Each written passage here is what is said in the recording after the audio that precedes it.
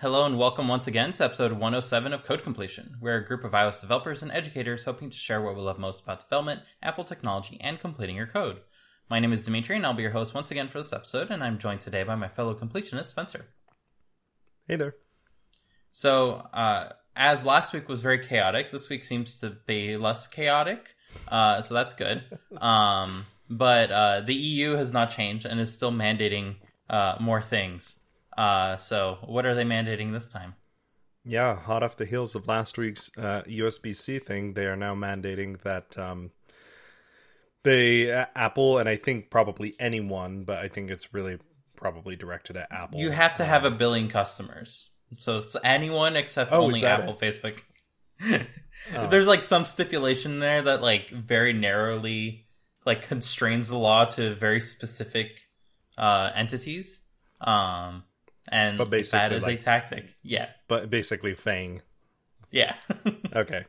So it's to allow other app stores sideloading as well as iMessage interoperability. So they're kind of going for a trifecta there, along with last week's USB-C stuff.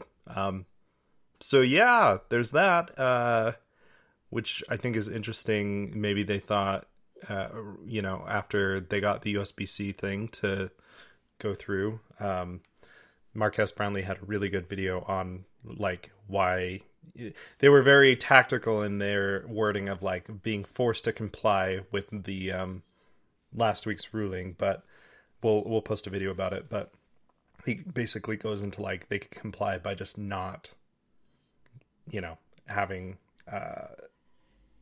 any port at all. Like in the wording it says charging specifically with a cable or something like that. So there's ways to get around that. Anyway, I don't know if there's ways to get around this one, but the whole thing is that it makes that gatekeeper criteria and basically makes them open up their services to be more, I guess, inclusive, ? Is like what they're going for. I don't know. Yeah, I think this is just gonna add more rampant like scammy stuff, but that's just my pessimism. Like, I think that the App Store has been great for computing because it has simplified and allowed anyone to trust a device where previously that has been a hot mess. And like there are still rampant problems on the web, and to a lesser extent like on the App Store. Like they do exist, but they are much smaller, even though the App Store is such a big thing. And being forced to allow it for any App Store might just allow the Facebook App Store to just be a thing, which is even worse than the current like scenario. Because Facebook will allow everyone to like join, but then have like very creepy requirements of those apps to also share everything with Facebook. So that is like the doomsday scenario that comes out of this, and I'm not optimistic that that's like the only that won't happen, right? Yeah, definitely. I mean, you've got legitimate, quote unquote, legitimate companies like Facebook that could make their own app store, but then there could also just be sort of more of a well, I mean, I guess they include side loading in that, so it doesn't even need to be an app store. Where I think there's the time and place for side loading. Like, for example, if you want to throw an emulator on your phone, you can do that. It's on GitHub. You can just go do that. I think that's fine. But the idea of side loading any app is definitely scary. And I think this is like the 4th or 5th time we've talked about this. We had a whole saga when the Epic versus Apple thing went on. So there's, Some might call it an epic. Yeah, there you go. I think there are benefits, but there are very few as compared to the potential downsides that could happen with yeah, like I didn't even consider a Facebook App Store. That's super scary. I thought just like on the because everyone would download it. Oh, if it's just Facebook, I'll download it. Sorry, the Meta App Store. Oh my gosh, dude, that's so much worse. But you've got like on the Android side, you've got like the Play Store, but then you also have the Samsung Galaxy Store, and Amazon I think has one. So it's like they do that, and that's fine. There's multiple app stores, and I guess it works or whatever. I don't have an Android device, so I don't really know what the whole deal with those are. But yeah, if like Facebook makes one, or that said, wouldn't that force Samsung to also allow the Amazon one on Samsung devices like very easily? Which I don't think Amazon is the case. I think Amazon is the worst, where like on their Fire devices, there you have to like jailbreak the device to even get any other app store, unless you know, like you have to sideload it, basically sideload the app store so you can get other apps. So I guess that would work for them too, but I think obviously their main kind of entity that they're going after is definitely Apple, as they are the most lockdown gatekeeper. And this always comes off as like very bizarre to me, because for the most part, this is not helping the little person. It's helping very large corporations continue to make money. And that's like who is rooting for these changes for the most part. I'm not saying that small developers are not rooting for the App Store to be more open as a result of this. That's the ideal that we want, though. We want the App Store itself to be more open and less regulated, not that it just allows for any other app store. And yeah, that's what this is not really dealing with in any capacity. And that's the unfortunate part, that it's just a sledgehammer of law that's just going to open things up, but maybe that forces Apple to be more competitive. And that's the good side of this. The bad side of this is a bunch of people are going to end up downloading the Meta App Store or whatnot. And you're just going to further entrench other ginormous companies and not really like solve the underlying issue, except as a side effect of that, if Apple cares to be competitive in that space. So that's the biggest like worrisome aspect for me. And not to mention, like, I don't know about any of you, our listeners, but I am the tech support person of the family and of friends. And like needing to deal with this just sounds like a headache. I've had like a good 15 years of peace thanks to the App Store. Other than like the every now and then of like, oh, Microsoft called me on the phone and now my computer is hacked. Can you help me? And like that still happens, but only on computers. It doesn't happen on iOS devices. So that's like the part that I'm really not looking forward to as a direct result of this. And I can, I'll be the first to let everyone know when it happens, because I think it will be funny and ironic in that sense. But here's hoping that because of this, Apple will open up like their restrictions significantly, and have it be a better place for developers to publish their apps. And it's this lack of competition that has forced them into this current scenario where they just want to make more money from services revenue or ad revenue or whatever, and not actually improve the situation at all. So I guess they kind of force this on themselves. There's a chance this only happens in Europe, and it's like it's not something that happens in the US. Like that's totally possible. That said, WhatsApp is owned by Meta, and that is like primarily in Europe. So like that is something that can further entrench things for Europeans, which might not end up being good at all. So we'll see.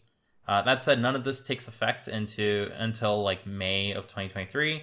And then there are 2 months for like everyone to actually put it in place.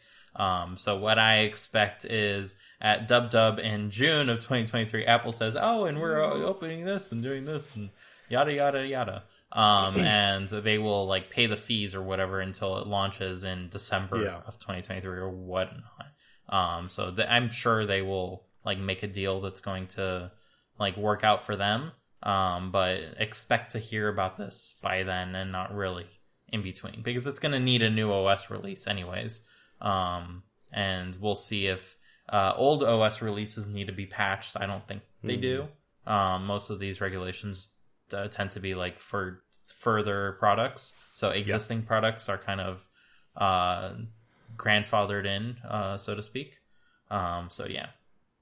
That said, there is the messaging framework side of this. And of course, the Mac Rumors article that we Link to is focusing on iMessage, which is hilarious because iMessage is really not a thing in Europe. It's mostly all like WhatsApp and stuff like that. Right. So maybe this is a bad thing for WhatsApp and a great thing for iMessage, because that means that you can finally use your iPhone's messaging service with all of these WhatsApp people and not need to use WhatsApp on your actual device. So I can see that being beneficial for Apple, especially if they only need to do it in Europe, right? So like, I don't know if the EU is targeting Facebook or Meta, in this scenario. But it really doesn't seem like a bad thing for Apple.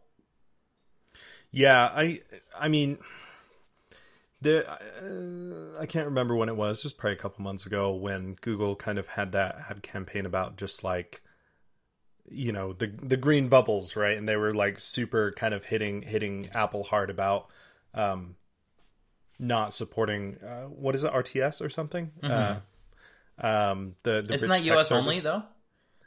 I don't know, but I know that they were, you know, just like, hey, Apple support this, you know, make iMessage interoperable with this. So there's that side of it where, for whatever reason, I don't quite know why Apple, I mean, honestly, I'm all in favor for the messaging thing. I don't really understand why Apple's so reluctant to kind of not support it. I mean, iMessage has like some things like stickers or whatever that wouldn't be supported. So I don't know if like there's that side of it or whatever, but yeah, it would be nice. I don't like in the US, we don't really use WhatsApp, but like I'm in a Smash Brothers chat group with Fernando and his friends in Mexico. There's like 16 of them, and you know, they're all in Mexico and they all use WhatsApp, and in Argentina they use WhatsApp, and I think that's pretty common for like all of Latin America and definitely for the EU. So I know that like in China they use like WeChat. My dad uses that for work and stuff. So kind of having this interoperability would be nice, because I just like the messages app, and whenever I go into WhatsApp I'm like, I don't understand what this is, you know. So there's that kind of learning curve side of it. So having that all in a work well together would be nice. Do you think we'll get a new message color, bubble color, for these like interoperable ones? So we have purple. Black for like the business stuff, right? I think it's like black and white. Then we have blue for iMessage. We have green for ancient SMSs, and I guess purple for interoperable messages. I think Facebook uses purple for their messenger apps, so maybe not. Well, then maybe that's like directly linking to it. Or maybe orange. They'll pick a pukey color. Yeah, brown. This is what you get for interoperability. No, so kidding aside, I really do think that this could be good for Apple, especially if it's only in the rest of the world that they enable it. Apple has directly revealed via their emails like the scummy reasons why iMessage is not more open, and that's because, hey, if it were more open, then there's no reason for parents to get their kids iPhones. They could just get them the cheaper like carrier supplied phones, and then you can communicate them, and then it wouldn't be an issue.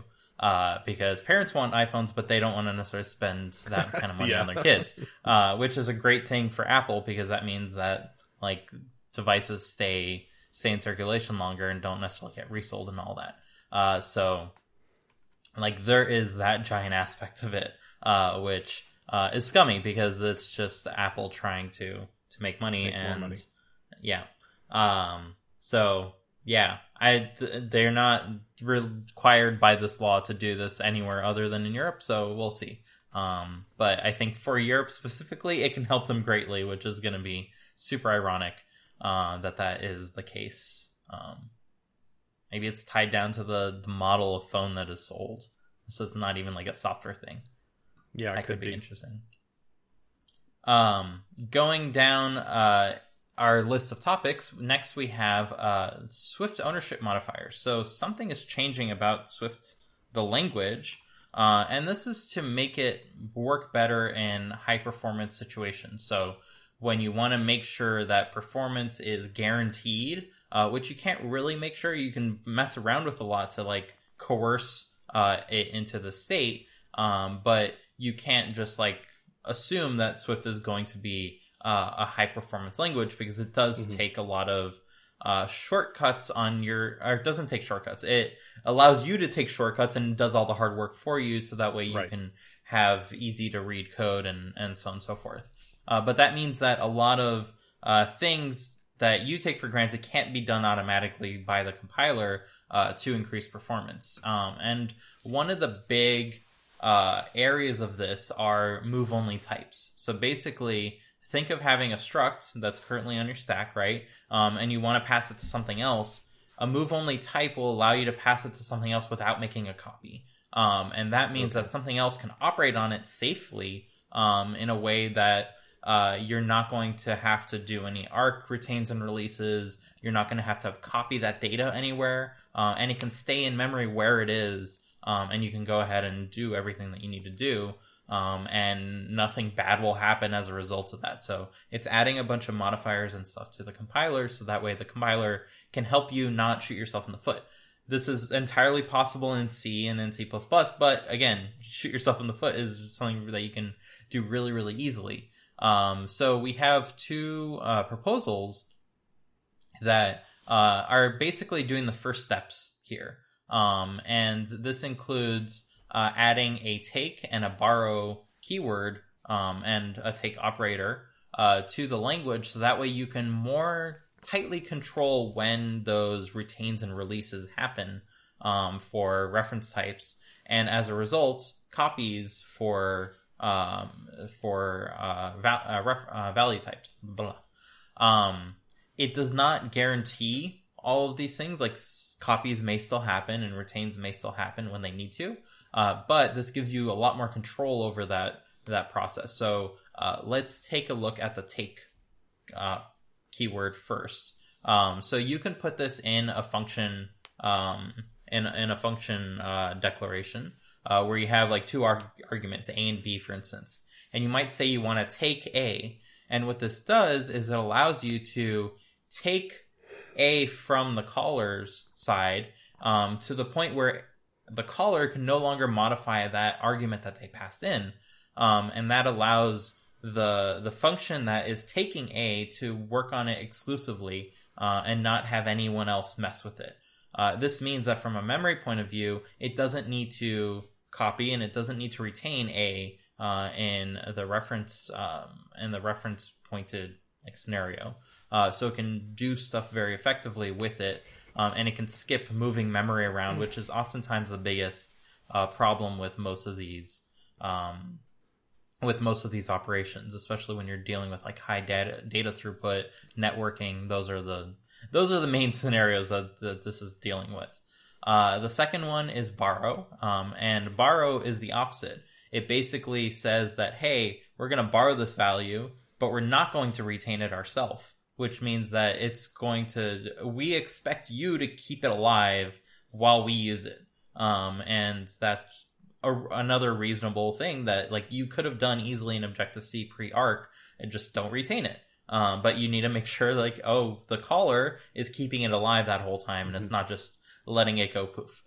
So borrow is basically what the defaults in like how ARC works, but by putting borrow, anytime that default is broken, possibly due to a take and stuff like that, that can warn you. And that can throw an error when you compile. So annotating high performance code with borrow, like it wouldn't necessarily do anything, but it could help as a safeguard for when that default case is broken down. Does that make sense? Yeah, I think so. There's a lot to unpack here, and I remember seeing this very briefly, like a week or two ago, maybe, if I remember right. But yeah, I didn't really get too far into it.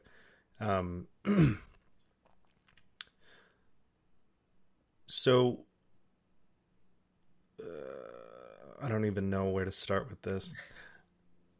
So okay, so like let's go with borrow first. So if maybe I think kind of that last bit that you said maybe isn't quite the case. So let me see if I understand this right.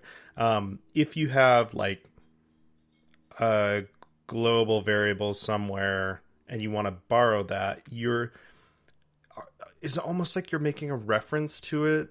Yeah. even if it's Exactly. a struct. Like you're not making a copy, obviously. Wait, you no, or now I'm confused. Is the borrow So you where might do still make a copy. It's not necessarily an in out. This is strictly for like the arc semantics, I would say, and that's where these two keywords are really important. But you can have a struct with reference types, right? And that borrow would nestle down to those. So any array, for instance, has an underlying reference to the actual buffer. And your array is a very small thing. It's basically like, hey, my buffer's over there and I'm this big. That's the array struct. So very tiny. And the buffer can be many gigabytes in size, for instance. Sure. So that is never going to fit on a stack or anything. So it's somewhere else in memory. And borrow will basically say like, hey, when you make a copy of that array, don't make a copy to that reference once you start messing with it. Does that make sense? Yeah. So that's where borrow can come in. It doesn't mean that a copy won't be made. It just means that the references that are involved won't be retained along the way. Okay. So with take, let's say you have that global variable and you call take on that.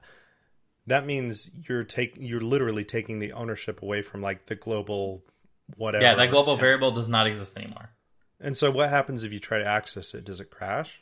No, so it will throw an error anytime your code tries to access it from that point forward. Oh, it's like super safe. Okay. Yeah. Okay. Well, which means that's cool. Which means that the compiler can go ahead and say like, hey, global is probably a bad example, but say a local variable, right? So you have a local variable X that does something and you want a function to take it. So you can go and say, do my func open parentheses take X close parentheses, and that function in its declaration also has take in it. So it says that it can also semi-implicitly take it whenever it can, which it won't always do. So that's a separate detail of this. But what take does is after that function call, you cannot use X anymore. And that means that it will go ahead and prevent you from using X so that we can't shoot yourself in the foot because you just pass ownership permanently to this function. So that function is the sole owner of take. No retains were made. Everything is just shuffled along towards that other function, and it can do what it needs to do. So on its own, this doesn't really do much for value types like explicitly, but it sets the stage for move-only types, which would be value types that don't move or that don't get copied. They would only move from different contexts, one after the other. And a very obvious way to think about this is, say, you have three strings with plus operators in between them, right? A plus operator is a function in Swift, like all operators are, with two arguments, the pre and the post argument, or the left-hand side and the right-hand side, as they're colloquially known. And it will need to copy the left-hand side and copy the right-hand side and then make a new string. And every plus operator that he adds, it basically quadratically makes the situation worse, right? Whereas the take operator can go ahead and take exclusive access of that first one and then just add to it. Wherever the buffer has enough space, you can just continue to just move the data in linear time, and that can drastically improve the performance of even simple stupid code that the user might not even been thinking about. It's like, hey, I have three strings. Let me use the plus operator everywhere. And then they didn't really know that they were doing some silly code by using the plus operator, especially if they had large strings, for instance. So with take, you can put take in front of each one of your strings with the plus operator, and that will make it explicit that, hey, you're not going to use this variable anymore from that point forward. So let's skip the part where we're going to copy it when we'll just use it directly. Okay. And I assume this is the case, but you could continue to take down the line. Like if you have multiple function calls, it takes something, then you call a function in that function that takes the same variable. You can keep going down like that. Yeah, as long as whoever has the exclusive access can do whatever they want with it. Yeah, okay. Cool. So, yeah, it's a little complex, but it will be very important for Swift, especially in high-performance situations. Like, hey, if you want to run a server with Swift currently does okay, but it's not the most highest performance way of running a server. And it does poorly on those benchmarks because it is doing a lot to make sure that the coding experience is really good. So with this, you can approach the performance of Go or of Rust or of C++ or of C because you can use the nice higher levelness of Swift, but also use the compiler that's going to help you not make any mistakes by annotating things correctly. And then you're no longer copying your buffers back and forth. You just have that one buffer that came in from the network and you're doing all your operations on it. And it never accidentally gets copied from that point forward. So that's where the real benefit of something like this is. Very cool. Very cool. That said, Swift.org has a new Swift Evolution page, and I recommend that everyone check it out because it's much nicer than anything that was previously available, like going to the GitHub and then just like sifting through the evolution proposals. This new page is like much nicer, so do check it out. It's at swift.org/swift-evolution. And they basically have everything that is currently in review, everything that has gone through review, and this is something that I will probably be checking weekly, so that way we can pick something to talk about that is changing in Swift. I don't know if any of this stuff is going to make it into Swift 5.8 or 5.9, or if it's a Swift 6 thing. Sure. These are all just like stepping stones to get to that like ideal of having move only types, which is like a big endeavor from everyone involved. So I thought this was an interesting like introduction to that idea, even though most people will probably never need to use it. Do check out the Swift Evolution site because there are some like frankly useful like proposals that come in, like if let syntax got recently changed for the better. Yeah. So yeah, definitely go check that out. Cool. Yeah, it's nice. You can search, you can filter by different statuses, whether it's implemented, whether it's an active review or rejected, I guess, if you wanted to look at those. So it's way nicer than just looking through GitHub. Yeah, which was a hot mess previously. Yep. That takes us to our last item for today, and that is Apple has changed their in-app purchase rules yet again on the hot heels of all things that are happening. And they decided that the act of paying for advertisement in an app can be subject to in-app purchases. And they explicitly call out the idea that you can boost a post. So, for instance, you have a social media app. I'm sure plenty of people have their own social media apps, right? And you have an advertising company around that social media app. And you want to let users say like, hey, I want more people to see what I just wrote about or took a picture of. And therefore you can pay money to that social media platform through the app to boost that post. Currently you could, or not currently, but previously you could get away with asking for a credit card, and doing this all like through your payment processor, and having full control over this. However, Apple has changed their mind and said that, hey, if this is an app that's dedicated to showing advertisements on other platforms, sure, you can do that with a credit card. But if your app is the same app that you're boosting in and viewing the ad that you just like boosted in, then you got to use in-app purchases.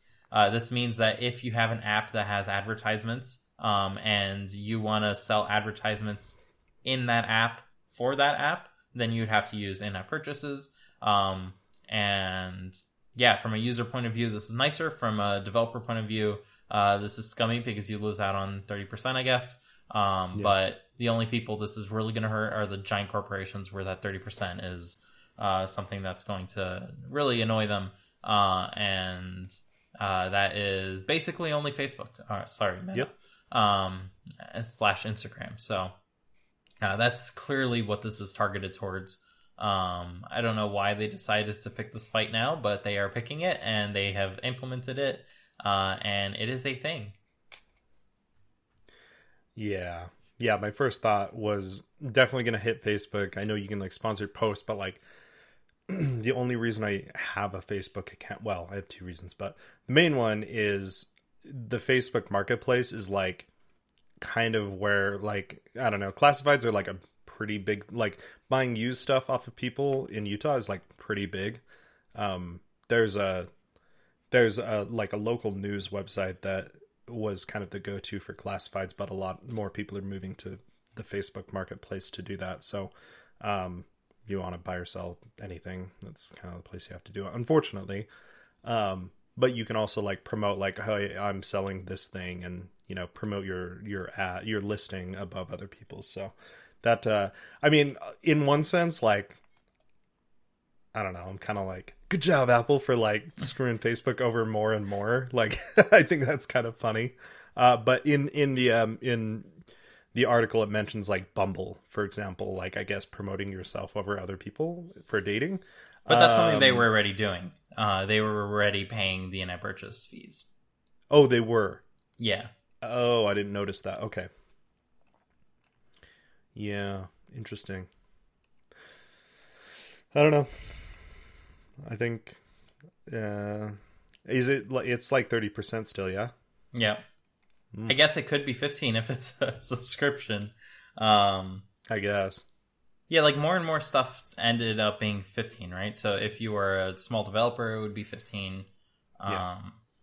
Talking about small developers, I don't know if anyone was part of that class action lawsuit for the small developers app assistance fund thingy. But check your mail, because I got my check for that, and I was pleasantly surprised. So if you are a small developer that has like had apps on the App Store since like 2015, I think was the time period for that, do check your snail mail.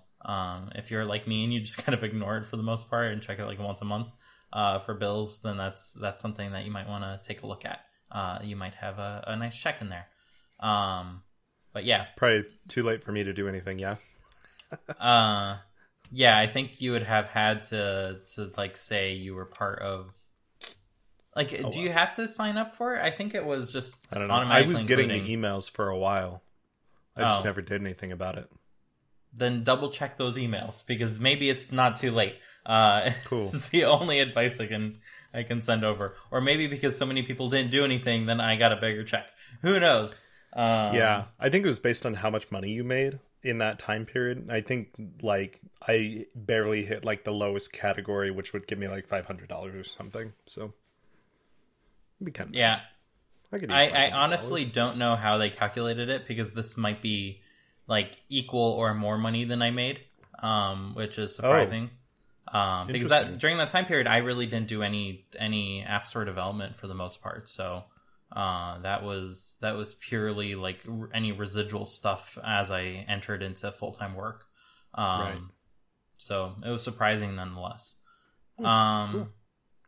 But yeah, so I don't know. I guess if you have ads in your app, then take a look at this rule.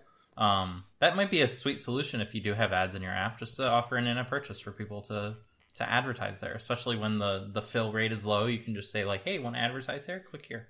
And then you can go ahead and just like upload an ad to the users of your app. So I guess that would affect like Overcast would be another one. If they don't sell it in the app though. Overcast sells it on their website. Yeah. Oh. It's purely the stuff that's sold in the app. Okay, so you can get around it, sort of. Okay. Yeah.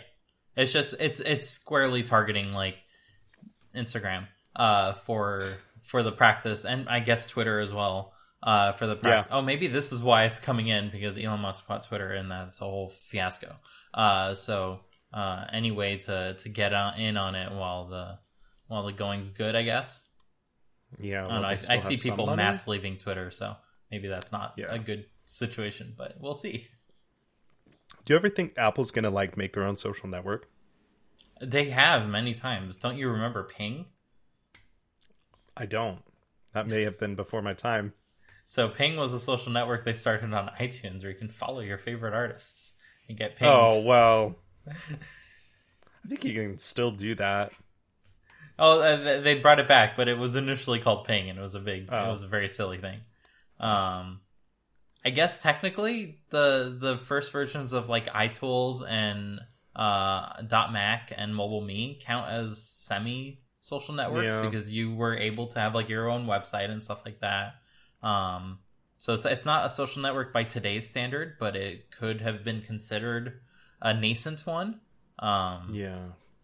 Yeah, I think it would have been interesting if Apple like bought Twitter and stuff like that when that was in the talks several years or dozens of years ago. It's been a hot while since that has happened. But yeah, I don't think Apple knows what they would be doing owning a social network, so maybe not. That might be too much. That's maybe too much like antitrust stuff. I don't know. Yeah, it would be good for a privacy conscious company to run a social network. That'd be nice. Yeah. But it has to be someone other than Apple at this point, I would say. Yeah. I guess iMessage is a social network. Think about it. I suppose so. It's the number one social network in the US. Not for long if the EU has anything to say about it. This week's episode of Code Completion is brought to you by Not Pho. Tired of eating the same old meals time and time again? Consider Vietnamese food. You might already know pho, but there are a ton of other flavors specific to Vietnamese cuisine that are sadly not well known around the world. This includes everything from sandwiches like banh mi, rice plates like com tam, and even the deliciously savory crepes known as bánh xèo. That's where the app Not Pho comes in. It's a free-to-try app dedicated to teaching you more about the wonders behind Vietnamese cuisine, brought to life with colorful and interactive illustrations and animations.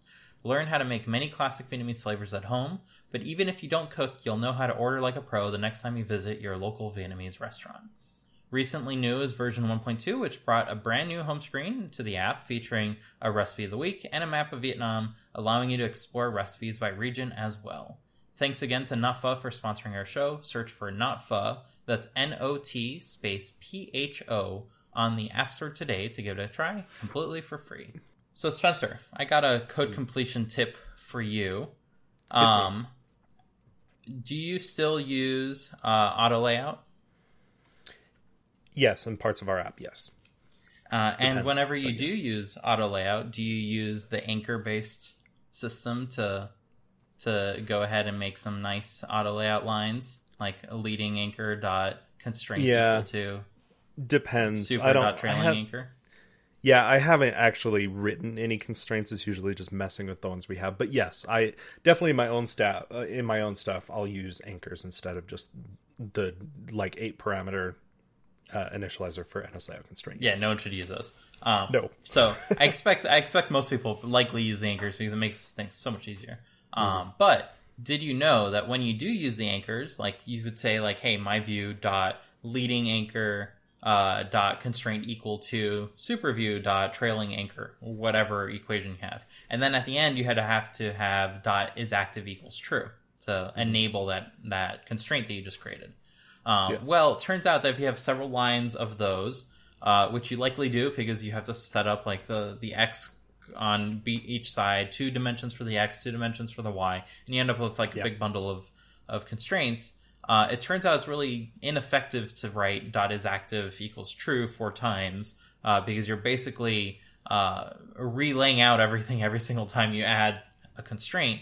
So it's more efficient to use NSLayout constraint.activate, which is a static class method that will take an array of constraints and activate them all at once. So that way you can go ahead and build out all your constraints, and then you say like put them in place, and then it puts them in place in one go, and it can reuse and any caches and stuff like that. So that's the tip for this week, is to use NSLayout constraint.activate. Ideally only once per configuration of constraints. So if you have a lot of views, add all your views to your hierarchy, and then afterwards at the bottom have a giant NSLayout.activate call that takes an array, and in that array you can go ahead and have like groups with comments that like say, hey, this is for this view, this is for this view, and that should make it a lot easier.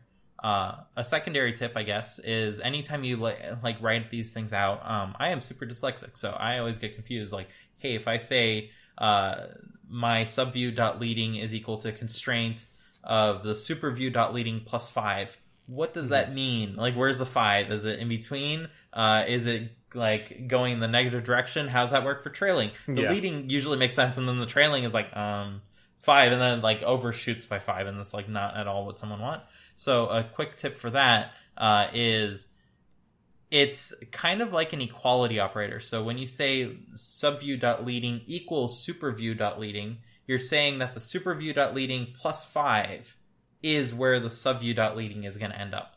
So for trailing, you would need to do the opposite. You would need to say superview.trailing is equal to the subview.trailing plus 5 ends up at your superview.trailing. So if you've always gotten confused with the pluses and minuses, it makes sense to switch the arguments and think of the dot constraint equal to as an equality. And that can make it a little easier to reason with. Unless I got all that wrong and it's actually the opposite. Who knows? I am very dyslexic, so don't trust me. Cool. That's why that's part nice. was a secondary tip. No, that's great. Sub tip.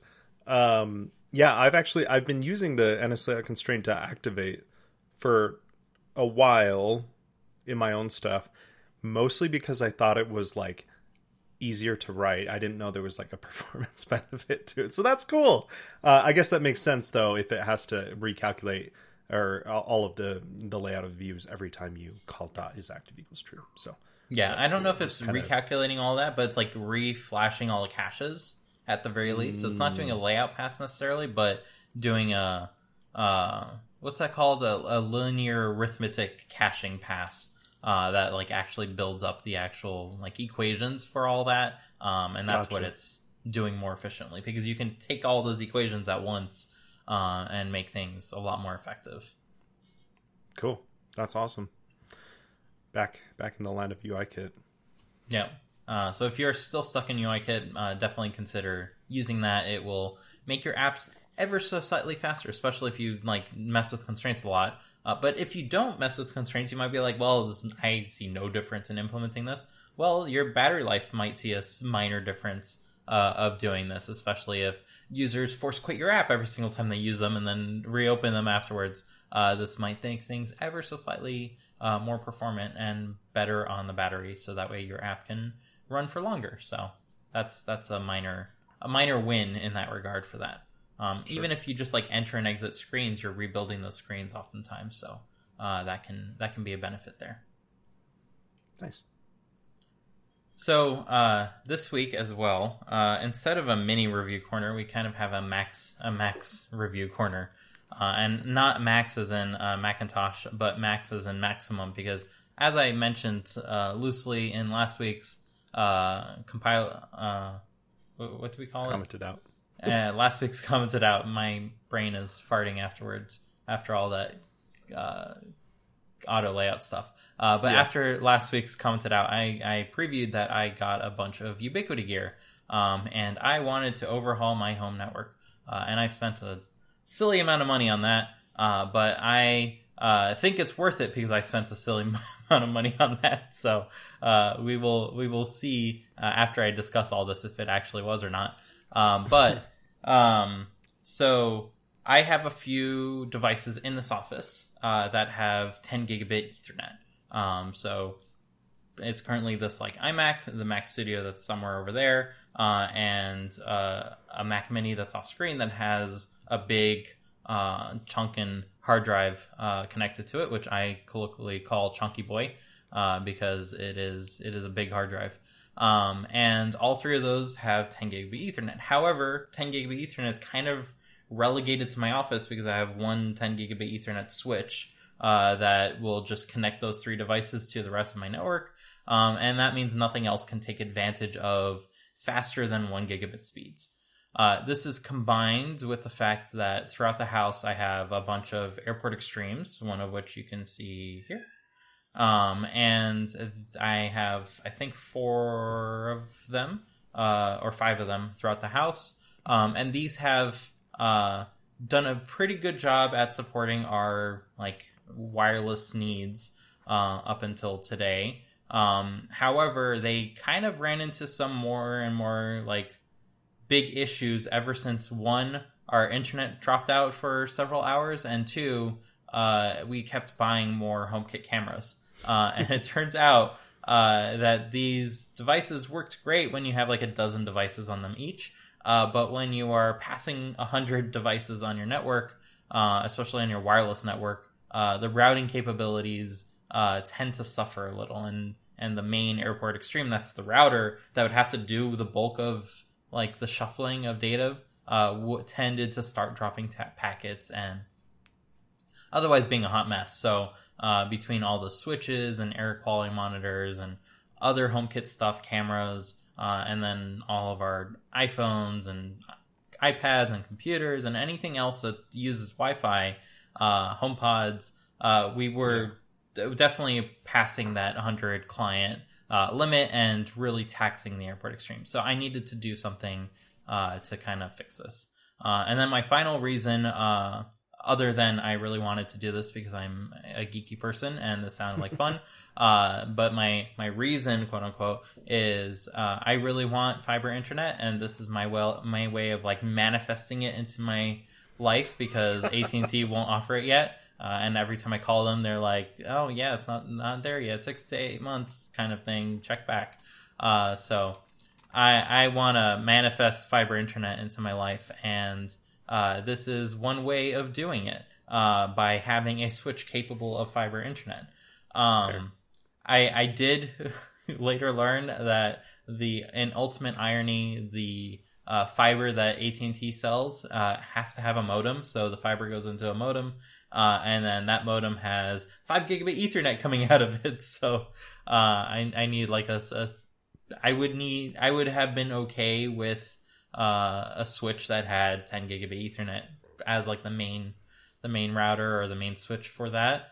But yeah, that's not an excuse to get new toys. So I didn't go with that. Yeah.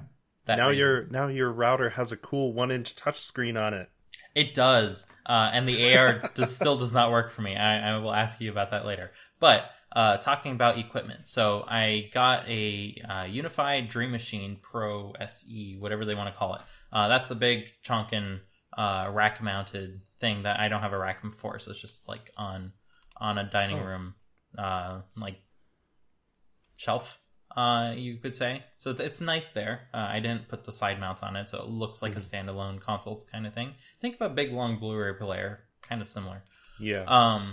So yeah, got the Unified Dream Machine, and that is now my main router, and that can do like 10 gigabit Ethernet, 10 gigabit internet, just fine. And it also has a bunch of toggles on it to like inspect the traffic coming through, and that brings that down the speed, but I still only have like gigabit barely Ethernet currently, so not a problem for now. I guess I'll try it all out. And that acts as the brains of the Unify like ecosystem.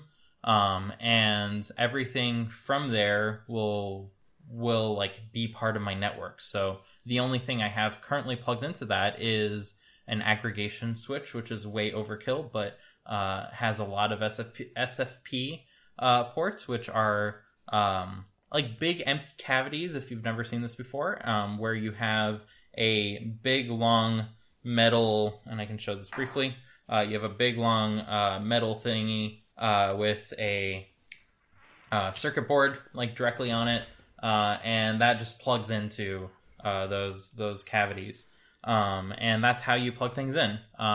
These modules or transceivers, I think they're called. I think so. And these modules basically can do several things. You can have one that has an Ethernet plug like attached to it. You can have one that is directly attached to a cable to another module to connect two devices together. Or you can have one that has a fiber connection that you can plug in a fiber cable to, and then that can go ahead and plug into another one somewhere else. So there's lots of different like kinds of these modules, and that's the point of them. It's very flexible towards anything you want to do. So I got one of those aggregation switches that's connected to the router, that's over in my dining room, and then I have another one of those aggregation switches over here. So those are all those two are connected by a fiber cable, a direct attached fiber cable, which I'll get to later as a funny story. But the one that's connecting both of those sides is 25 gigabits, which sounds really fast from a networking point of view, but it sounds really slow compared to a Thunderbolt point of view. So take that for what it's worth. I could technically put 4 of these cables and then have 100 gigabits. But that means 4 cables, and these are very finicky cables, and I had a lot of heart attacks while installing them, because if you crimp a fiber cable, that's it. It's done. You want to not do that. It's fairly robust, like it won't crimp easily, but if you do crimp it, that's it. That's something to consider if you are messing around with fiber and installing it around your house. You can get really fast speeds, and if you don't get the direct attached ones, you actually have a fiber cable and then separate modules. You can update the modules down the line to 100 gigabits, 400 gigabits, 1 terabit, and the cable is the same. So especially for reasonable distances. For 10 kilometers, yes, you have to pick and choose your cables types very carefully, because it turns out 10, 100 kilometers, it's a long distance. You need some pretty beefy lasers for those, and the cable itself is going to be a lot larger, like the core of the fiber, to better do that. I think it's actually smaller, but any case, it's a lot more nuanced than just like splicing together some cheap fiber cable. But the fiber cable that you can put in your home or in an office, that stuff is very cheap. Yeah, 2 aggregation switches, and then from those aggregation switches, I have all sorts of stuff connected to some PoE switches that will go ahead and give power over Ethernet to each side. Basically, on this side, I have some Ethernet 10 gigabit modules to plug into that. I'm going to keep saying modules because the word transceiver that's not fun. It gets confusing in my head with like transducer and all that. So I get some 10 gigabit Ethernet modules for those, and that's connecting to actual computers because those don't have fiber. Turns out you can get Thunderbolt 25 gigabit fiber like conversion boxes for your computers. They cost a hot $1,500. I did not opt for that, but you can if you really want. That is something that Thunderbolt supports. I think 40 gigabit ones are also available, but that's like a different module. These are SFP or SFP28 modules. They're all like intercompatible. SFP, SFP Plus, and SFP28. That's like one module size. And then there's a bigger module, which is Quad SFP Plus, and then Quad SFP28. And that's the one that can hit 100 gigabits. So I think Quad SFP Plus, that one is at 25. No, that one's at 40 gigabits. And then the Quad SFP28, that one's at 100 gigabits. So is it like 4 fiber cables? No, but I think it might. It's either 4 actual like transmission lights. So you have 4 wavelengths, and that's how you just get more. But the actual plug is larger to have more lanes for communication. So it's as if you had 4 SFP ports in one. That's basically what it's simulating. And then there's a whole bunch of modules out there. It's like really confusing. There's bidirectional modules. So you have one fiber cable. Like this might look like one fiber cable, but there's actually 2 fiber cores in it, like a send and a receive. Whereas the bidirectional one will have like a half silvered mirror with one wavelength on one side and another wavelength on the other. And that means that you can have one core have both wavelengths of light, and those wavelengths of light are being like, hey, I don't like, we don't interfere with each other, so we're just gonna zoom by each other, and that's gonna be fine. And then like the 400 gigabit, like all that is way out of scope for this, but they operate on the same principle. You just add more and more wavelengths of light, and you can communicate with more and more data at once that isn't interfering with each other. So that's crazy. Long story short, got a nice, decent network in place. It's mostly entirely installed. To each PoE switch, I have one of those Unify UFOs, which are the access points that give you Wi-Fi. Like that's the key piece that without everything else, it's like, well, all those 100 clients on my network can't actually connect to anything. And these are fairly large. It's like this big. It's a circle. Do I have one? I have a box of them. So to give you an idea, it's a big conkin circle. They're very heavy and very solid. I did drop one and couldn't hear anything rattling on the inside. So A+ nice. To that. I also have bouncy floors a little bit, so like that might have saved it. But is it the U6 Pro? This is the U6 Enterprise, which is the first one that supports 6G. I see. I have a single 6G capable device in my home, and that is the new iPad. and I needed to be able to support that, right? Of course. Yeah, so the other difference between this one is even though you don't need 6G for faster than gigabit speeds, this is the only access point that they sell that has 2.5 gigabit Ethernet, which allows it to not only allow for faster than gigabit between wireless devices, but also allow faster than gigabit for that device to the network. So I've seen on the iPad, for instance, a max transmit of 2.4 gigabits per second, and that's the transmit power and the receive power. So that's not actually your throughput, but that translates roughly to 1.5 gigabit, 1.8 gigabits. You're thinking about roughly half of whatever that says. That's what you're actually going to be able to get in ideal scenarios. Right. So that is all super fast 6G. The only thing it adds is a whole bunch more spectrum that is currently unused by anything. Right. So that's the ideal. If you do want to get these fast speeds, do note that you need to go into the UniFi thing and configure your Wi-Fi to use the wide bands. Currently, it's all by default they're all the way at the bottom, and therefore there's no wideband support. So you need to tell your access points, hey, go ahead and use 160 megahertz bands. There's 3 of them in 5 gigabit and another 3 in 6 gigabit. So not a whole amount of devices can use these at once, but when you do, that's when you get the crazy speeds. So and it's also even shorter range than 5 gigabit. So it'd be I don't even know how well it would penetrate a wall. Probably it doesn't really penetrate walls. Yeah. Yeah. So that's something to consider if you're going that route. If you have a very small house, you probably only need one of these. If you have a larger house with lots of walls, you might want to have, or larger house, lots of walls, lots of devices, you might want to have one per section of your house. That way, every place you plan to use devices regularly, like at an office, can get line of sight to the access point, because line of sight is really what it needs. Your body is a big sack of water that's not going to help it. So that's why they say, hey, install these on the ceiling. That's why they're affectionately known as little UFOs. And that's how you'll get everything. So that's kind of the hardware setup. It's mostly all set up. And I'm happy there. Lots of nice speeds, that I can now get on the local network itself, which is really, really cool.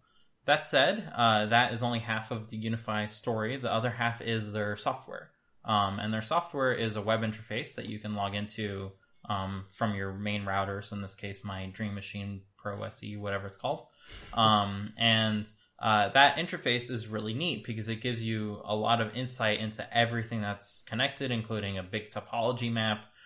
If you only have some of the devices connected, so I was using the airports as bridge devices, intermittently as I was getting the fiber all routed, then you will run into some issues seeing that topology. So don't be alarmed. Once you do switch over entirely to the UniFi switches, then it will kind of see everything. It will tell you what ports are connected to what. You can power cycle ports remotely from that thing, and everything seems really cool and very polished. And that's how I learned I have 140 devices that are connected. Some of those might be the same device that's connected to multiple access points. So your phones, for instance, will randomize their IP address, not their IP, their MAC address, which is Media Access Control. I think that's what it stands for. But in any case, it's the unique identifier that every network device has. However, Apple for privacy will say hey, if you join network A, you're going to use one MAC address. And if you join network B, you're going to use a different one. So networks A and B can't correlate and say oh, Dimitri joined. It's a brand new device. So you can turn that off or you can leave it on. It'll just show up as two different devices. So that's something to think about. It'll just be disconnected on one or the other. So if you do have multiple Wi-Fi access points, consider that. Or SSIDs, I think they're more accurately called. So the options in the Wi-Fi menu. You can have multiple from these boxes, which is really, really cool. So it's not just two, the consumer ones. You can have 8 and really have at it. Yeah. It's cool. You can set limits to, I guess if you wanted to have 8, you could set this has a bandwidth limit of 100 megabits per second or 10 or whatever. It's insanely customizable. I also have recently switched to Unify stuff, although not nearly as baller as as Dimitri. But I got like the Dream Machine pill. It's just like a giant pill looking. It almost looks like a HomePod, because it's both a router but also an access point. Before I had like a mesh setup and it didn't work really well. So I have that in kind of my kitchen on my first floor. Behind me, I have an in-wall. Do those actually go in the wall or just replaces like your wall outlet? So I had was just an Ethernet port in my wall, and then it just uses PoE. And I had to re-terminate the plug into it was in a stupid Keystone jack, and so I just put a normal Ethernet, like an RJ45 jack on it.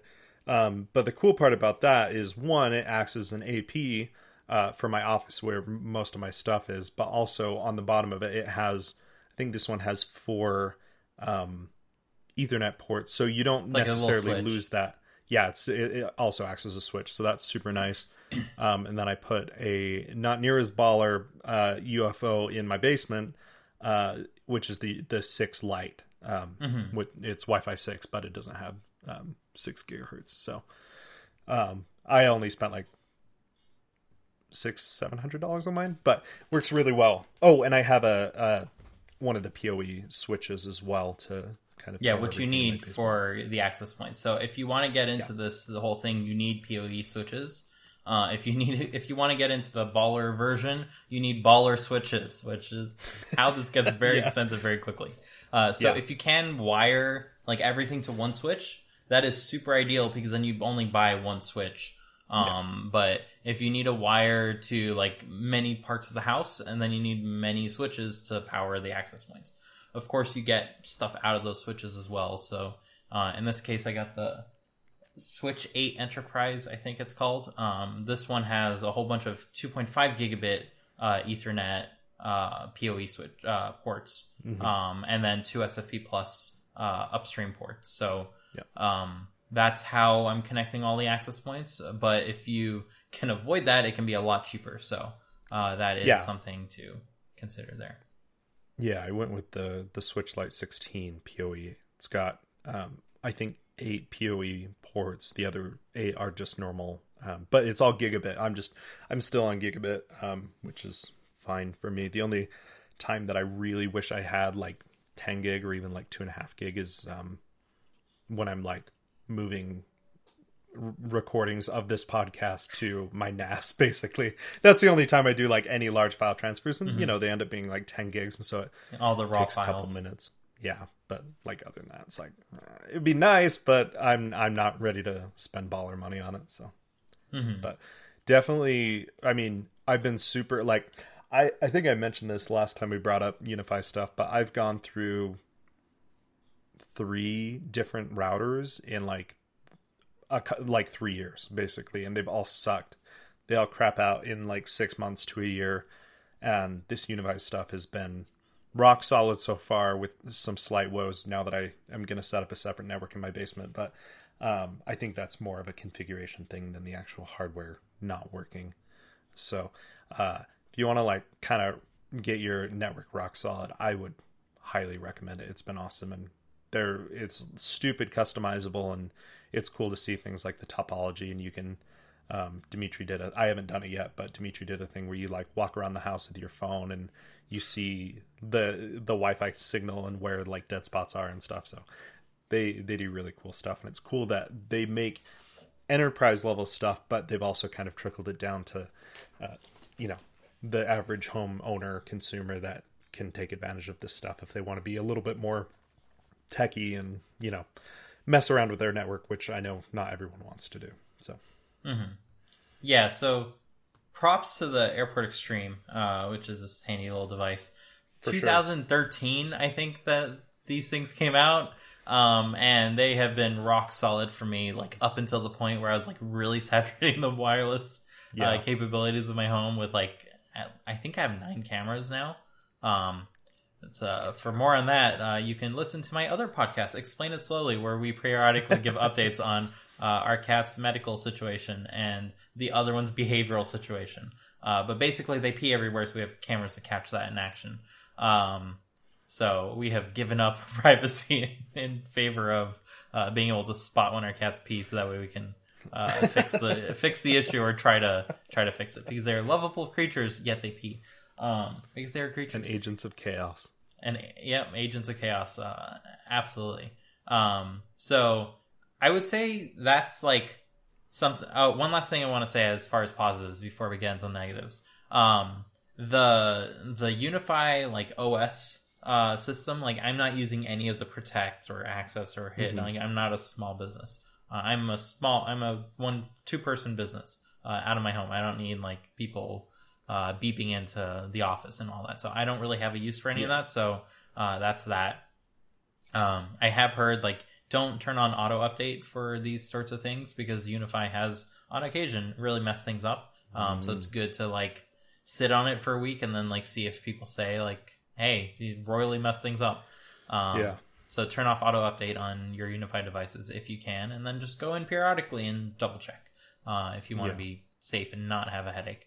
But the UniFi like software is really, really nice. It gives you topology maps. It gives you lists of all the clients. You can disconnect clients. You can like see history of like how their throughput is happening. You can go ahead and see what those clients are accessing in terms of like internet bandwidth. You can see how your ISP is doing if it detected like high latency or packet loss at the router level, not at the Wi-Fi level. It gives you a whole bunch of data to mess around with your network. You can upload a floor plan, as Spencer said. Like they have a companion app called Wi-Fi Man, which allows you to like test everything from your device. And they have the whole AR mode where I think Apple like added this AR kit recently where you can detect walls and stuff. It uses that, and therefore you can just walk around your home and like build out walls. I recommend doing this, like do one pass of your home. It's going to be very skewed and you're going to see your home like start to distort and overlap in weird ways. Use that as like a plan A, and then as a plan B, like actually scan every room. It turns out every square is 1 square foot, which is really, really nice from like a planning point of view. The only thing is it doesn't export any of these maps. So you just got to take a screenshot. I was telling Spencer about this as we started the episode. I don't know if we'll keep it in or not, but you can tap and hold on an image in Photos, and it will kind of like do a quick scan of your image and then like outline a thing, and then you can copy just that. So I copied each individual room to Sketch, and I like re-overlaid everything, and cool. Like redrew everything out, and I now have a nice floor plan in my house. It's reasonably within half a foot accurate. So that was good enough for me to upload into the UniFi thing, and you can then just like put all your network stuff and show where it actually is, and I think that was pretty cool. The one built into the UniFi OS is not as cool as their Design Center one, where you can actually like put the walls, and then you can drag the access points around and see like how they navigate around doors and all that. So that's so cool. Something that is not in the main one, but I'm sure they'll add it eventually. But it is available if you just go to unifi.com. You can log into your UniFi thing from externally. You can set up VPN. So it's like really, really cool. Really thoughtful. Sorry, real quick. So with the VPN thing, it's so cool. That Wi-Fi Man is awesome, because like the only reason I ever want to like have a VPN into my home network is like when I have a 3D print running, I have a Raspberry Pi running just a local server with a camera so I can see it running. But sometimes I'll like be at my parents' house on a Sunday or whatever and be printing something, and I want to make sure it's still printing and not breaking my printer again. Story for another day. But you can just go into that Wi-Fi Man app. It's called Teleport in there. I think you have to set it up in the Dream Machine first, but once you do, it just acts like you're on your home network. So, you know, you could type in 192.whatever, and it would kick you into the Raspberry Pi server, or anything else that you have on your network. You could access, you know, an SMB share or whatever from anywhere. And I guess you could do things like browse the internet safely and, it's all being routed through your home network and stuff. But super cool, and it's free. I think it was in beta. I don't know if it still is, but it works solid. That's like one of my favorite things about this whole UniFi stuff is the occasion where I'm not home and I want to get on my home network's devices. So yeah, I haven't had a chance to try it yet, so I'm excited when I eventually do get to try it. You can log into your UniFi console like through their website, but if you do want to have like full access to your network, they make it very easy to set up a VPN from their apps directly. So very cool there. Now for the iffy bits. The iffy bits start with 6G. 6G. Turns out 6G is very new. Who'd have thunk? And at least on my iPad, it takes a hot moment for like the iPad to connect to 6G, like 10-15 seconds. So that's something to consider. The second thing to consider is if you enable 6G, you are basically making every device that's on your network inaccessible to it. So make a separate network for your 6G, but also include 2.4 and 5 gigahertz on that separate network. So it's a whole trifecta of like all the spectrums. And you can enable 6G there, but you also have to enable WPA3 and like all the other stuff that comes with it. So it's not a simple like, hey, this is additive. The 6G part is not. The Wi-Fi 6 part is. The 6G part is not. It's a brand new new way of thinking about wireless devices. This means that you can basically ignore the fact that older Wi-Fi devices are never going to connect to it. So you can use the new features like fast roaming and all that. All of that can be done on your separate 6G network.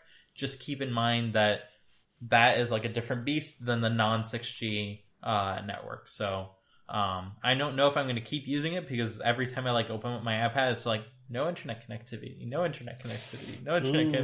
then it works. But it takes a while for it to like do that handshake and key signing. I don't know what it's doing. Interesting.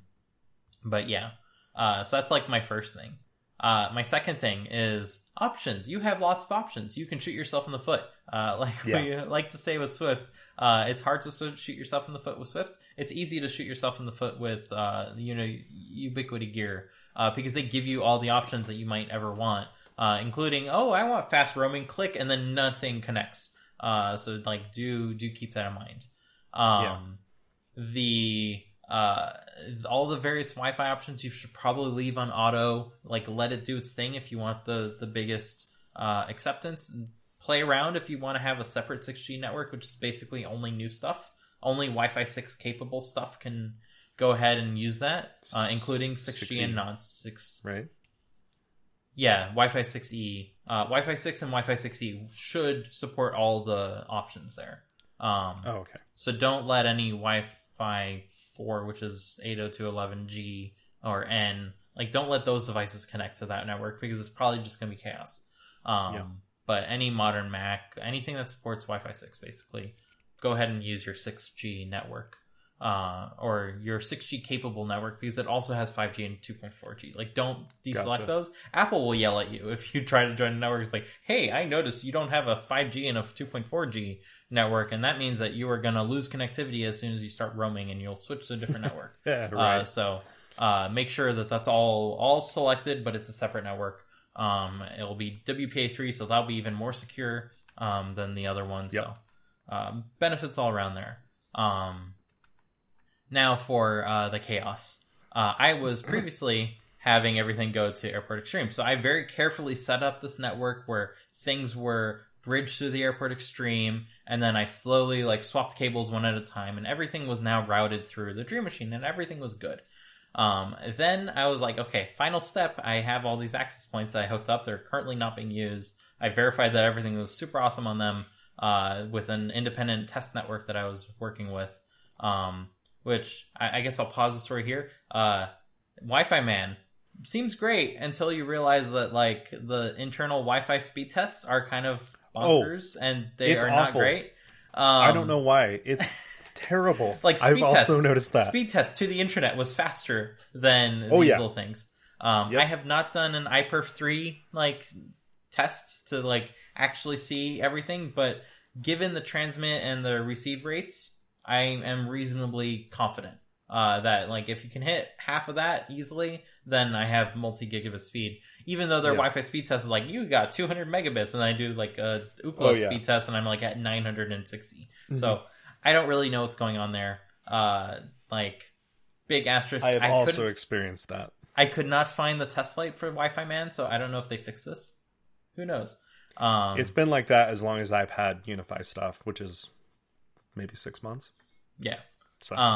Also, talking about the iPhone apps, there's an iOS networking app that basically has every option the web OS does. The web interface does, so that's really cool. There are a few options that are only in the web interface. That's another point. But there's an AR feature in there that I can't get to work. Like, I do the AR scan of like, scan your rack. And then the next step is to scan individual devices, and that just like, the little AR screens just like pause, and I don't know if it's supposed to do that, but like the app does nothing, so I have not been able to try the cool AR thing, which means nothing at the grand scheme of things, because like I have 5 cables plugged into things, I can see where they're going, they're different colors, but that would be cool one day to be able to use that. Anyways, back to Chaos. The final step of setting up my network was to switch over these Airport Extremes to the new access points. So I needed to add my networks to the access points that all my devices know about already. This seems like an easy thing to do. You go in, you make a new network, you call it whatever the old thing was, you give it whatever the old thing's password was, and you click create. You do the same for guest networks. By the way, if you want to use like airport guest networks, there's like a special VLAN number, which I am forgetting off the top of my head, but I can look up in a little bit, that you need to use, and then the old guest networks will continue to use. Like, these will work with the guest network that the Unify vends. Like, turns out these are mini layer 3 switches. Who'd have thunk in 2013? That's pretty cool. Like, very limited, but like they do the things with VLANs. So good on you, They Apple. do the thing. They do the things. That is title worthy. Yeah, I need to do the final thing, so I add all those networks. Actually I have 4, because there's an ancient Airport Extreme, the flat version, the N not AC capable one. I don't know if you remember those. But that one is running very old stuff, but it's connected to a printer, so that one I'm gonna have to keep because printer needs network access. So that is my network dongle for the printer. But that had 2 networks on it too. So I added 4 networks to the thing, and I was like, okay, they are now on the new access points. Now I need to disconnect the old access points. I unplug the ones that are not currently being used as switches. As I'll get to later, this one's still being used as a switch because cabling.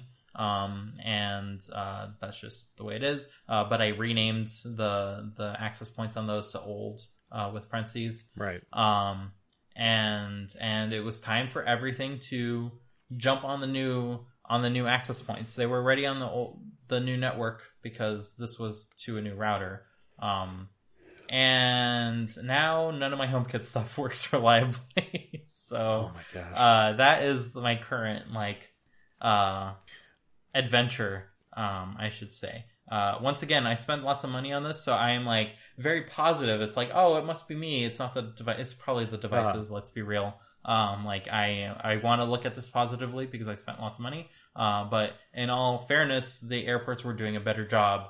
Like once nothing restarted, like once the power didn't flicker or anything, the airports are doing a great job. But as soon as that started happening, they started flaking out. But from the start, this stuff is doing a very poor job. Despite it being way fancier and way more capable. I can restart the HomeKit devices remotely, which is really nice. So I can go and say, like, hey, I'm not going to walk over to you and unplug you anymore. I'm just going to click reconnect, and that's going to drop the connection and force you to reconnect to a new access point. So A+ on that capability. However, like the cameras are dropping offline randomly. And I think this mirrors the problem that you were telling me about, right? Where you installed an access point, and ever since you made a separate network for it, that was going crazy. So maybe it's because I have 3 networks. I made a new, like, large network for all the main stuff. I made a guest network, and I made a legacy network that had the same IP address range in case anything wanted to hop on that. Turns out nothing is hopping on that, so that's good. But because I have 3 networks, maybe that's why I'm seeing network craziness. I really don't know. It very well could be. I mean, I sort of very quickly installed that UFO in my basement and set up a separate like guest network for it. And then I noticed that it was really only my phone that I noticed it on, but it would disconnect pretty or I don't know if it would disconnect, but like you would, sit on a like Safari and it would sit there and load a web page as if we're back in the 90s. So it was like, there's something wrong here. And I didn't know what it was. And then I realized, it was about the time that I set up that network. So I paused the network so I made a separate network and I also made a separate SSID. So I don't know if it's both or one of those that's causing the problem. But as soon as I paused both of those, everything's been fine for the last 2 days.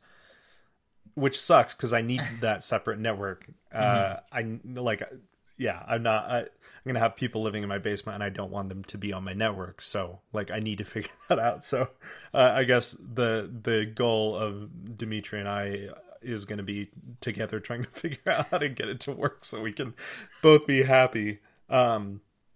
Like, I didn't even get to the point of making, like, an Internet of Tech Devices, like, separate network and all that. Like, that would be step 4 to all of this, is, like, finally move all of those things off the main network. Or at least the ones that do ping the internet, which you can find out now per device, because Unify will tell you. Cool. Anything that never pins the internet, I'm not going to bother. But anything that does, then that's something that I'll be like, hey, you are going on a separate network now. Yeah. It's really interesting with all of the analytics it gives you. It'll give you like a percentage breakdown of how much of your internet traffic's from where. And you'll get like less than 0.0 or 0.1% from like random things like Uber and TikTok that I don't use. And I'm like, oh, I do not like this. This is scary. So, yeah, lots of good insights. Yeah, and you can see where that's coming from. So, yay for spying on your family. Don't do that, maybe. But it does give you a lot of benefits that if you wanted to set up a network for your kids that has limited speeds when they should be doing their homework, for instance, disengage them from YouTube, for instance, you can totally do that. You can give them 90s internet, like dial-up, and everything will be horrible, and it'll be like, I guess I'll do my homework because YouTube's not loading at reasonable speed. So all that's possible, but because all that's possible, then like Spencer and I are being introduced to the idea of VLANs and layer 3 switching and all of that, and it's like, we don't know what we're doing. Nope, it's like not at all. No clue how to go ahead and diagnose these sorts of issues. Like, we can search the internet, obviously, but it's all kind of new. So that's the final thing, is if you want to get into this and just use it for basically what you're doing before, great, A-okay, everything's going to work. As soon as you start tipping your toes outside, be comfortable with the fact that you're not going to know what you're doing, and that there are a lot of options that are better touched only once you do know like what they do. So something to calibrate yourself on. Yeah, something with that is like you mentioned with the OS updates not being particularly stable sometimes. I've noticed that in their release notes, they have a comments section right in that same page where people will say like, yep, this works fine for me. And so the community around all of this equipment seems to be really good, where it's very active and vocal and saying like, yep, this is all good. Oh no, this broke for me. They've got a couple good subreddits that you could go to. So it's not like you're completely on your own per se. And like looking at Unify's documentation, people are doing the same thing that you're doing. But I mean, it's like figuring out a problem when you're coding. Like you've got to Google things and do a little research to figure it out. It's not just there's no Stack Overflow for this, but there is a Reddit and there is a community forum on UI.com, which is a great domain name, by the way.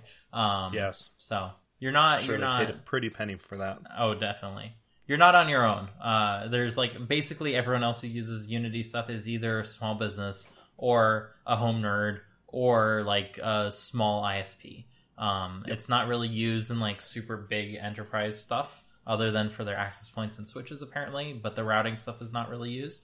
So if you see reviews that say like, hey, don't use a Unify router, use a pfSense, like if you need the businessy parts that Unify does not give you, then yes, go in that direction. Sure. But if you are someone who does not want to have a broken network, go with the UniFi stuff, because for the most part, it's going to be foolproof. At the very least, the defaults are foolproof. So that is something like I saw during my research, is a bunch of people saying like, hey, don't use the UniFi Dream Machine. I don't recommend it to my clients. And their clients are 1,000+ employee organizations. Yeah. So that is a very different thing than me. And most of those people do have clarifying videos that do go into why they don't recommend it. It's like, well, for the VPN, you don't have a site-to-site VPN. It's like, I don't need site-to-site VPN.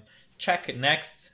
What's the next thing? And then at the end, they say like, well, why might you want to use it? It's like, well, there's a whole bunch of reasons that I agree with. So that is something that validates at least my own thinking for my use case. So something to get into. Like, I foresee the fact that I might need multiple WANs in the future. One for a business line, one for a personal, like, regular line. So that's why I got the thing with 2 WAN ports. Spencer may not need a business line, so he got the little one that just has an access point built in, and as a result of that, is way cheaper and easier to like plug in. Does not use nearly as much space, and you get an access point out of that. So get the devices that you need. Nice thing is it's all modular. You can replace. If you don't need 10 gigabit now and you need it later, don't get 10 gigabit now. Get a smaller switch. You can resell these. Like they are a hot constrained commodity at the moment. Like, it's near impossible to get all these unless you like really like hunker down at 4 a.m. It's like, okay, what did they add? What can I nab on early access or whatnot? Don't get the early access stuff if you don't know what you're doing. Get only the regular release stuff, because the early access stuff might never come back. So you might be like, hey, I got this really cool switch that has 500 gigabit or whatever, and it's like, that switch is gone. It's barely being maintained. So something to consider. That was a Max Review Corner. That was our entire episode. In any case, as always, I want to personally thank everyone for listening in this week. Please be sure to follow us on Twitter at Code Completion to know when new episodes go live, and feel free to tweet at us if there's ever a topic you'd like for us to dig into. Most importantly, as a small podcast, please be sure to share this with your friends and family who are also interested in any part of the process of app development. It's your support that enables us to continue doing this, and we hope to grow a healthy community around everything we discuss. Once again, I want to give my thanks to Spencer, who is at Spencer C. Curtis. That's SpencerCurtis on Twitter, for joining me this week. My name, once again, is Dimitri. You can find me at Dimitri Buñol. That's DimitriBouniol. And we'll see you all next week. Bye. Bye. And now's the time where I share what the Agents of Chaos have done to my prized plans. So I mentioned several times that I mostly built out my network. There's one part of my network that I did not build out yet, and that is Lynn's office. So we share like offices adjacent to one another. And I wanted to get some good Wi-Fi and network port in there, so that way she can connect one of those OWC pubs and then have like at the very least Ethernet access now, and maybe 10 gigabit Ethernet once the blocks and the hubs, they like figure shit out and make it cheaper. I wanted something in her office that she can go ahead and use. It turns out that this is a little more complicated than I thought it would be, because I need to actually run a fiber cable to that part of the house. And that was just like one step. So first step, I was going to be like, okay, I'm going to do the living room first, because I know where the cables are. It's already there. I'm just basically replacing the cables. By the way, if you want to nail fiber cables to your wall and you don't know like what size they are, go and take, like, this is the size of it. It's pretty small. It's much smaller than Ethernet. So go ahead and bring an iPhone USB, like iPhone like Lightning to USB-C, USB-A, whatever. Bring one of those cables with you to Home Depot, and then you can size match because that's the same size as these multi-mode cables. And what we settled on were the phone. Do you remember phone lines? They're those flat, like rectangular cables, usually with four copper cables in it for 2 lines on a phone system. And what we found were phone line low voltage wall pin staples, whatever those are called. Yeah. The little plastic thingies that you hang nail. Has the nail and Yeah, but it's sized for phone cables, and it turns out that's perfect for 2 fiber cables if you needed to, or just one if you just need one. So be careful also when you're going around corners. Like don't pinch. Like give it a little leeway. Make sure that the thing doesn't crumple. And what we learned in the process: have your fiber cable plugged in, because then you get a blinky light that's going to stop blinking anytime you mess up. Once you mess up, then that's that. But you don't have to continue with the installation process. Is the point? Fair. In any case, I found this out midway because first we wanted our living room because that's where the main switch was, and that was like an obvious place of like, hey, here's the first PoE switch, which is going to be way over here. So I get we had 2 10 gigabit fiber DAC cables, which use fiber in between. One was intended for the office, one was intended for the living room. They're both 20 meters, so fairly long. And I go like unwinding it because of course it's coiled, so it's going to be like a twisty mess, and if you pull that will kink. So wanted to get that elongated. So got that elongated, started plugging it in to make sure that things work as a basic rule of thumb, and then start like going behind my TV and getting that all like wired up. And as I'm doing that, I hear "Kita no." It turns out the agents of chaos have come out once again. And have taken this beautiful cable, which let's see if I can find where the chaos happened. Found it. It's right here that the chaos has happened. So if you're watching this on YouTube, you get a look. If you're on a podcast, you just get to see, hear it. But basically, I have a very disconnected piece of fiber where it's only the inner sheathing that's kind of holding it together. The 2 fiber connections that are inside of this are very, very small. And they have both been cut. So there are other parts where there are bite marks. So I didn't know it was cut initially. So I'm like, quick, let me get electrical tape just to hold it in place. It's not gonna. There's no electrical part of this. It's all with light. So I use electrical tape to like hold it in place as much as possible before it like further frayed. Turns out it was too late. Plugged both pieces in, no light. So yeah, that's a downside of this. You can, when you plug it in, see like 2 little blinkies. So that's a fun part of a fiber cable, is you get see little blinkies. But yeah, long story short, they have destroyed a $50 cable, which plus $15 of shipping comes out to like a $70 cable, which is ironic because I could have got 2 of these modules that accept a LC fiber cable, which is essentially this part with a plug. And I could have, and the plug basically goes directly to the little LEDs that blinky. I could have gone just the modules, not a direct attach cable, and then separately ordered a cable to the exact length that I need. And the cable would have been like $5 to $10. And the modules would have been together about like $40. So, long story short, I could have spent a similar amount of money on like the individual pieces of this and come out way ahead, but I did not, and I did not for the reorder. So I had a spare because I was going to use one for Lynn's office, so I used that for the living room. We put the cats both away during that process. They're meowing up a storm, no. But they had a lot of fun chewing on this. So. Yeah, that's how a $50 cable accident happened. Bummer. Yeah, when we were doing the 25 gigabit cable, I'm like, okay, I am not unwinding this. We are unwinding it. Lynn, you are the unwinder. You just spin around in a circle every time you unwind a thing, and that will do the same thing. And you're holding in your hands, and I am like very close to you, and there's no like that way we didn't have to lock the cats up. But we like very carefully did it. And every time there's like a corner, I'm like, or every time I miss with the hammer and I hit the cable, I'm like, oh shoot, I didn't mess it up, did I? I quickly go and like, Lynn, go back to the thing, plug it in. Do you see blinkies? And that's how we installed fiber. So if you have like a conduit and stuff like that, do that route and like build your house with fiber, because that would be awesome, because then you don't need to replace those cables ever again.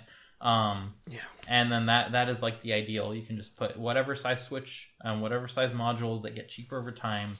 Not at all a problem. But if you're doing it, like this is all kind of temporary, so I'm just gonna get pre-cut, pre-terminated. I don't need to figure anything out. But I do have cats, so if you have cats, they're gonna want to chewy on the cable that you're installing as you're stapling into the wall. So do keep that in mind. Did you put it like along the baseboard? Yeah. So it's so are right... they gonna be able to chew on it? No, so it's very close to the wall. It's very close to the wall. There are a few points where it's like elbows out a little, and I'm hoping for the best.